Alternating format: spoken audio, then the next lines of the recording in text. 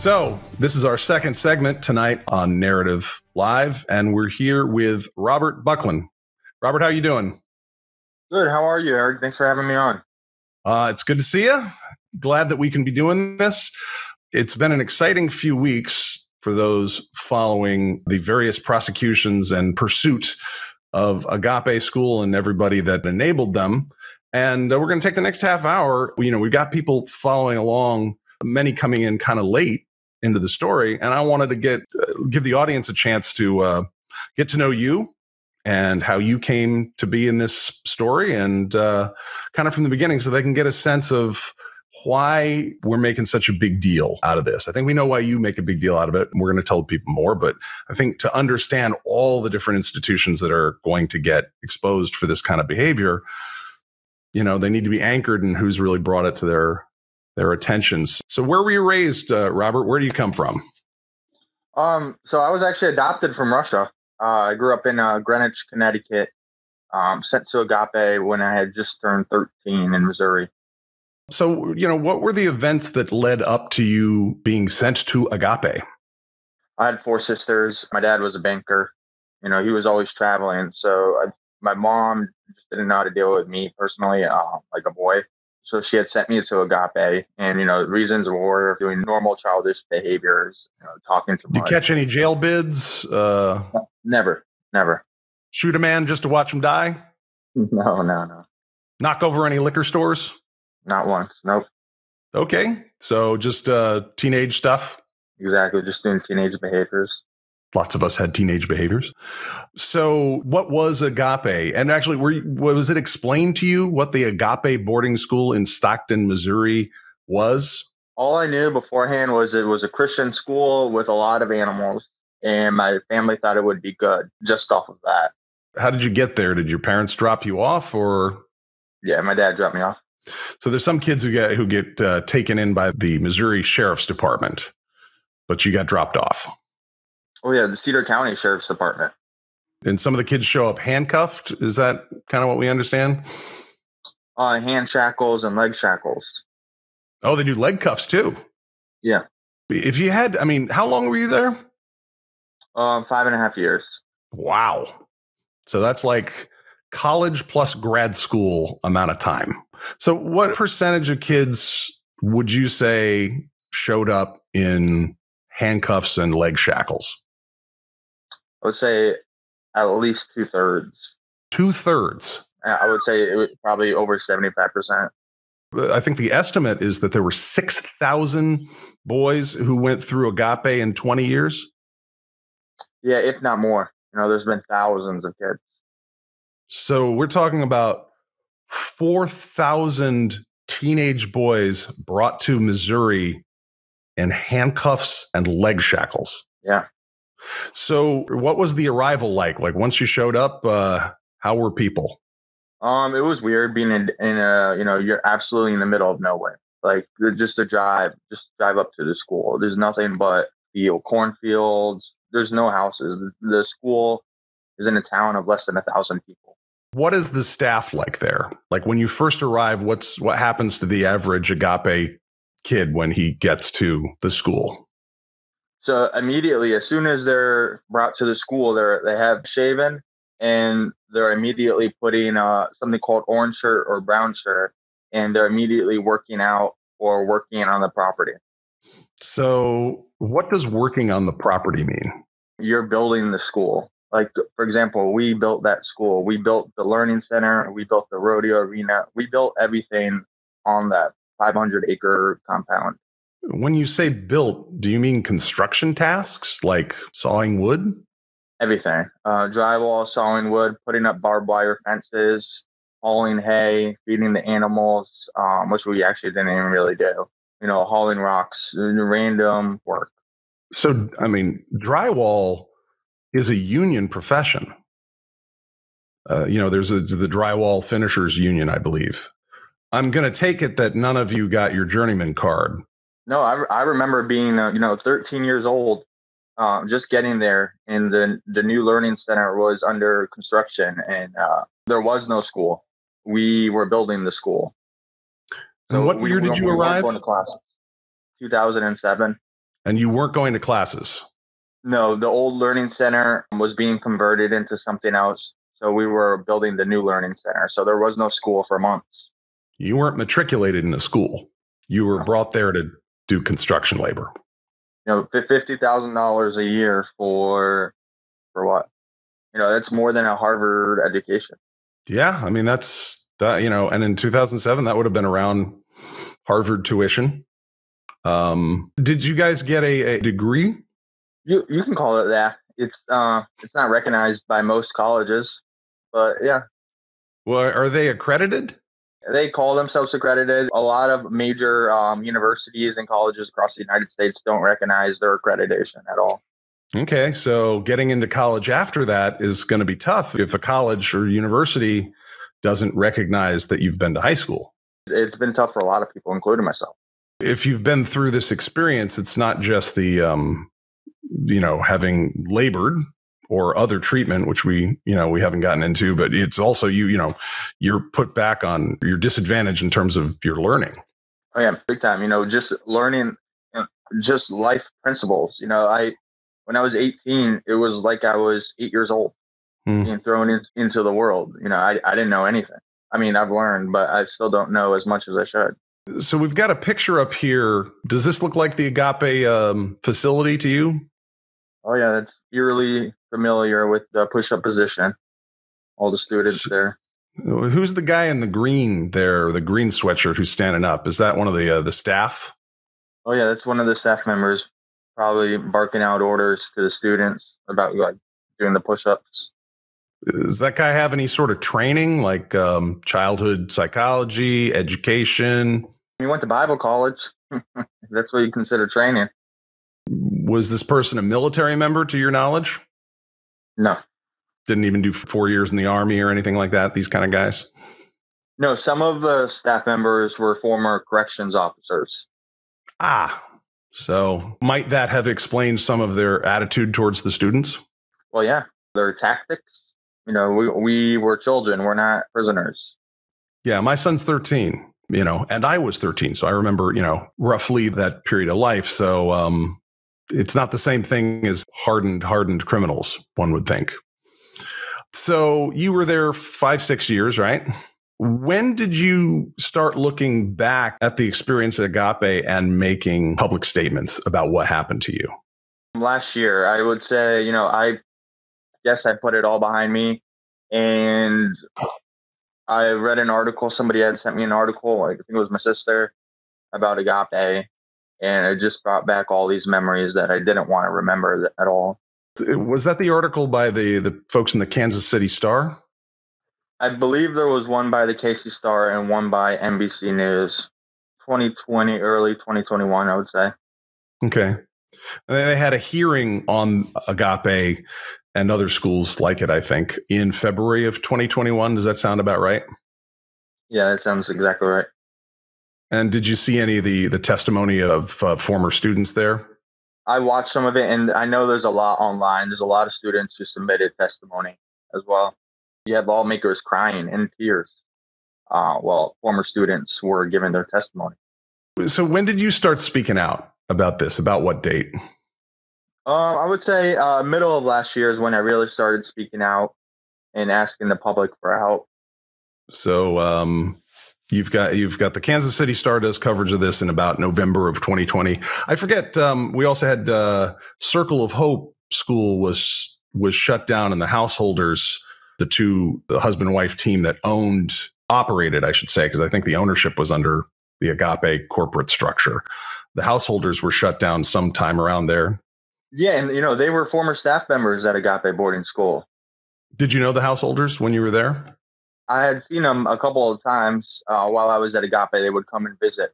They specialized in the all-girls school, and they've been hit with 100 felony charges, which is a lot. To say the least, I mean, convicted, they're never getting out of prison again. And I believe they're out on their own recognizance. They're not even remanded to custody. $10,000. $10,000 bond. Well, yeah. So 100 felonies is pretty substantial. The state actually starts having hearings on this, state of Missouri legislature in early 2021. mid 2021, you start speaking out. For my part, I got called in about the foster care system. There was a report that came out in late, almost 1 year ago today. It was, I think, the third or fourth week of September 2021. It was from Health and Human Services in the federal government. And they said that Missouri is losing about 1,000 foster kids a year, and that many have a risk of being sex trafficked as minors.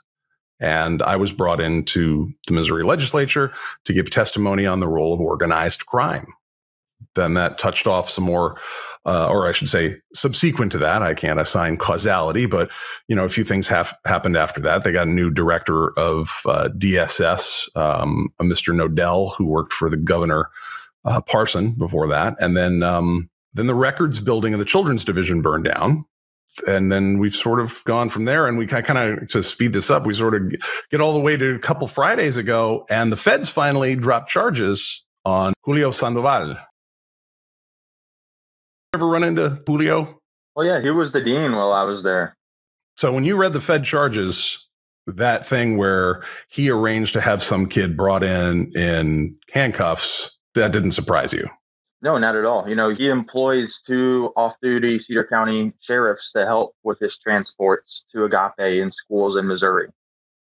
This is Safe, Sound, Secure Ministries, they call themselves. Legs shackled, tied up, duct taped, Ministries Incorporated. And everybody, these are for-profit institutions, right? So everybody's making money. Oh, yeah, they're for-profit institutions. And, these children have less rights than prisoners. I read a quote from one of your fellow survivors there, and he sounds like he's had quite an experience in his adulthood since he left Agape that included a couple of visits to some state and federal institutions. And he said, I think he said something to the effect of, I am no stranger to juvie hall or to jail, but at least in prison, you have rights and there are protocols, whereas Agape was just a free-for-all. There were no rights at Agape. Actually, as a matter of fact, this morning I filed a request with the Department of Justice Civil Rights Division in requesting help on Agape. You have no rights. So you can't talk. You get in trouble for talking. Like, imagine that the most basic right as a human, just to talk. And you're not allowed to talk at Agape. You're not allowed to talk to your fellow peer or student. You get in trouble. You could get restrained for hours at a time. Now, explain to the audience what restraint means, because this doesn't mean just holding, at Agape, to my understanding, it didn't just mean holding you back from doing something. There's 3 to 4 staff members on top of you, and they're beating you down. One on one arm, one on the other arm, one on your legs, one on your neck. They're punching you, twisting your arms, kicking you. There's, if you go to Agape boarding school right now, and if you went down to the intake room, which is the restraint room, there would be holes all over in the walls from kids being thrown through the wall, their heads, and they're yelling at you, telling you they're not going to stop until you stop crying, and you can't stop crying because it hurts so bad. It's just very torture. Yeah, it's not a good situation. I remember times where my dad would call me on the weekend, and I was being restrained, and I would hear on the radio, Mr. Buckland's on the phone for Robert. And they'd be like, Robert's not available to talk right now because he was getting restrained. So, but now we got federal charges. Yeah, now we got federal charges. Julio, if you look at the indictment, you can see that there was fraud committed. They falsified court documents.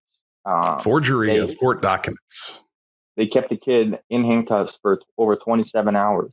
And then this child was left at Agape for 8 days. So he was held hostage at a school, even though he had gotten a protection order against the very people that he was trying to get away from.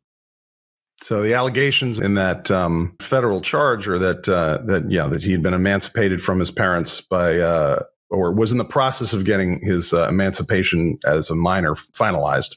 And in the meantime, awaiting that hearing, that his mother was not to go near him, not to be in contact, and certainly not to, and I believe the Fresno County, California court order was quite specific, not to traffic him out of the state, which is quite a thing. It's like, Yeah, and don't tear into anyone with a chainsaw either is kind of a weird and a restraining order, but it's the judge was dotting the I's and crossing the T's. And nevertheless, the folks from Cedar County, Missouri, went out and kidnapped him, is what the allegations are. Despite being called by the sheriff's department too, saying this kid's got a protective order, and they still didn't listen. There's no regard for the rule of law with Agape Boarding School. And this is in the United States of America. If you travel to Agape Boarding School, it's a secure, lockdown, 500-acre campus, and you would think you're in a third world country. And, in my career, I've done translation gigs for political asylum cases where I've had to translate torture stories. There's no escaping that campus. You can't. There's no way to escape. You run away, the sheriff's department brings you right back. And I was just reading about a facility in California from back in the 70s and 80s that the people that were having their memories come back, I think they did an interview of the owner's wife, and he said, these kids could leave anytime they wanted. And some of the survivors were saying, yeah, except you didn't have access to a telephone. And if you left on foot, that the police would come and scoop you up and take you right back. And I said, that sounds awfully familiar. Think about it. A lot of the windows at the school had bars on them. You can't open the door. It's a special maglock key. It's like a prison. It's literally a hell for children. It's a home of horrors. Well, so now, you and some others have come forth and you're telling everybody. And now it seems like this is going national. These stories are pouring in from other states of the exact kind of same facility. Yeah, so there's a lot of schools like Agape all across the country, hundreds. There's been 25 lawsuits now naming Agape Boarding School, hundreds of victims. I don't think we mentioned the school's doctor being arrested for child sex crimes. David Smock. It's a hotbed of corruption over there. It's just, you got 5 people who work for the sheriff's department associated with the school. The same people, how can you have a unbiased investigation if the people you're investigating you work for as well? Right. I mean, we call that a conflict of interest. And I'm here. Now we got to be careful because you've got some lawsuits, and so we got to be careful about making public statements here. But in general, Missouri has a very loose attitude towards conflicts of interest. Yeah, they do. It's Judge Munton. He founded the firm that represents Agape in the criminal cases. I mean, if that's not a conflict of interest, I mean, I really don't know what is. The same judge, he's so heavily tied into everything. You back up. This is why I like to, back this up broader. In St. Louis, we had a case here that involved trying to hold some people to account on, family court issues. And not only did this happen in St. Louis County, the presiding judge, Michael Burton, came out and, pulled all the guardians ad litem. Those are the attorneys who supposedly represent the interests of children.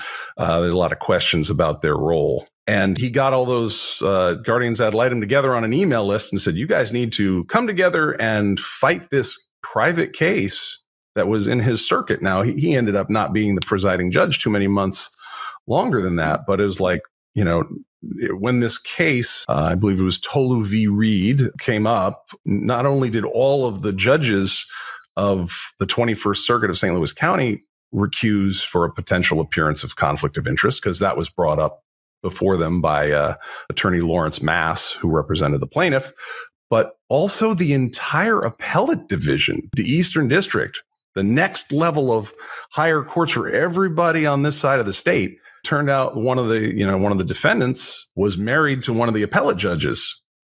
And so the Supreme Court had to constitute a very special district to review the case because there was, one plaintiff and 3 defendants that were in the regular rotation of family cases here in St. Louis County. And not only did 31 judges had to go, I have a conflict. And only then, because an attorney said, you have a conflict. Don't you think you have a conflict here? Don't you guys know each other? That's a third of the state. had to had to bail out because it was too tightly tied. So, we have some issues here. Zev, you grew up in a police state in South Africa. What do you think, man? Well, this is shocking. I mean, it is shocking to hear this, and I'm sorry you had to go through this, Robert, but I'm so thankful you've been able to bring this to light, and Eric, to you too, for bringing this story to the public's attention. I think is so vital, because it seems to me that we're not talking about just a school. We're talking about a system, a real industry of troubled teens that are forgotten a lot of the time by their parents, by society, and then are just ripe for being taken advantage of in these situations where they really don't have any recourse. They don't have any escape. They don't have any way out of the school. It sounds like the conditions you were held in were really horrific, and it's not, no teenager, no child should be going through anything like that at all, especially if they're troubled teens. I mean, it seems like it's the exact opposite of what you want to do with troubled teens. So to have this kind of treatment in thousands of students, it's just horrific. And you're a very brave man to be doing all this, Robert. I applaud you, because it's certainly, this is kind of this, taking on systems like this is not easy. So congrats on at least, on having the courage to do that. And I hope you get to shut these schools down. Is that the goal, to shut the schools down? Yeah, so that's the goal, to at least for now get Agape shut down and get a sense of justice and closure, knowing that they can't hurt anybody else. It's not about money. It's not about anything else. The only thing we care about is making sure no other child at Agape is hurt. And you say that there's a system around it. You talk about these securities. There's all these deputies. It seems like a lot of people might be making money off this and have a vested interest in seeing these schools stay open.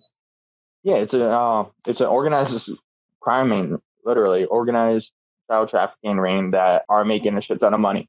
If you think about it, their student population has been cut by over 60%, and they're still open. They just had a horse sale the other day, cash only. They're making a lot of money, not off the students, just a whole bunch of corruption. But it's organized crime involving public officials, a lot of these people. I mean, it's not just the school owners, who I assume are private owners, but there's public officials involved in this as well. Yeah. Governor Parsons, good friends with the staff at Agape. He invited them to his office about 5 years ago. A couple of congressmen and congresswomen have invited Agape staff to their office, state representatives as well. Agape was invited to sing the national anthem at the state capitol. Well, I suspect we're going to see that this is maybe not just Missouri. I suspect we're going to see that this is perhaps many other states. These stories always seem so small, and it's not so small, but they seem to start regionally, but then they do, if it works in one state, they might duplicate it in other states and or countries for that matter. I'd like to change the name of this industry, though, from the troubled teen industry to the teen industry. Yeah. Because they're just stealing teenagers. Because every teenager is troubled. Nowadays. And as we established, Mr. Buckling here did not hold up 5 banks. But this is because, all the notion, it's sort of like, my experience here with the family court. It's like, if you don't like it, you're one of the mad dads, or you're a disgruntled parent, and not just like, hey, where's my kid? And you took all my money. What the hell? Mm-hmm. Which is very normal. That's not abnormal behavior. That's normal behavior, to having all your money taken and your kids taken from you. If you don't, if you don't have that reaction, something's wrong with you. Right. Yeah. So they pathologize and criminalize normal human behaviors, whereas stealing people's kids and taking all people's money are recognized felonies. So they're the ones with the problem here. And in the troubled teen industry, you have teenagers, some of whom may have, human beings have problems, and especially human beings in giant societal loops like this, because what happens to people that come out of these situations and then go on to have families and end up in churches and start doing drugs to deal with this stuff. I mean, these things just keep going. To pathologize this and go, well, we had to take, look, folks, we just had to make these kids do free construction labor. It was for the public good. I mean, that's all well and good, but that just sounds like a mob scam to me. So let's just call it, there's nothing troubled about the teens, except they may have problems, like all human beings have problems, but this is just the stolen teenager industry. Mm.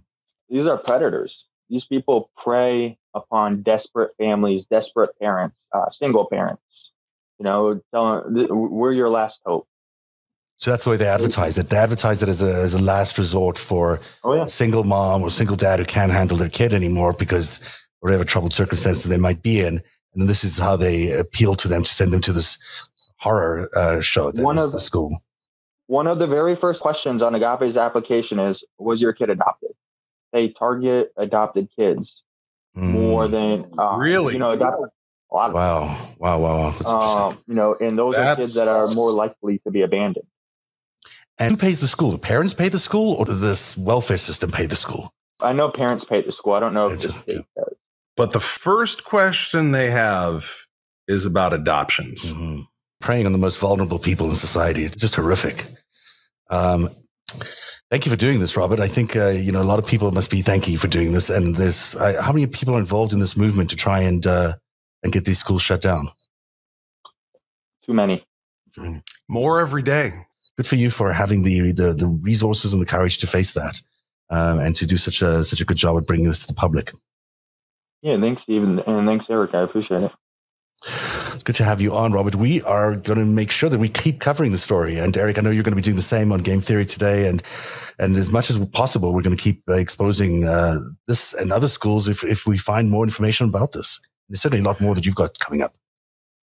Well, I mean, we're going to hear from Robert again. I know that. And because let's face it, after you're done blowing these guys up, this has been 1 year and you're at federal charges and, this is a national story.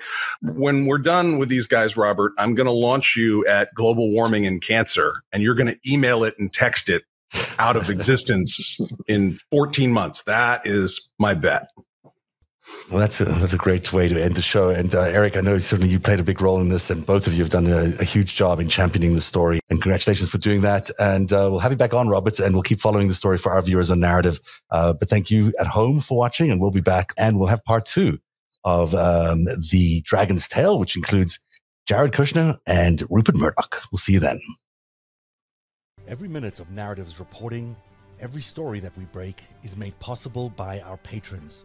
You too can become a patron by joining at patreon.com/narrative. Narrative, where truth lives. Every minute of Narrative's reporting, every story that we break is made possible by our patrons. You too can become a patron by joining at patreon.com/narrative. Narrative, where truth lives.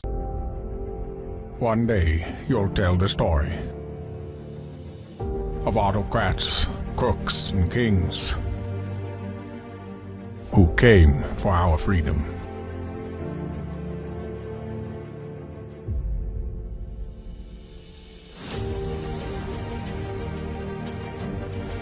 A story of citizens who stood up to tyranny and won.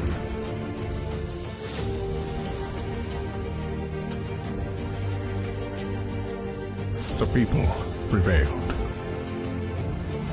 and renewed an old vow to a more perfect union. And that was just the beginning. The story continues. Narrative, where truth lives.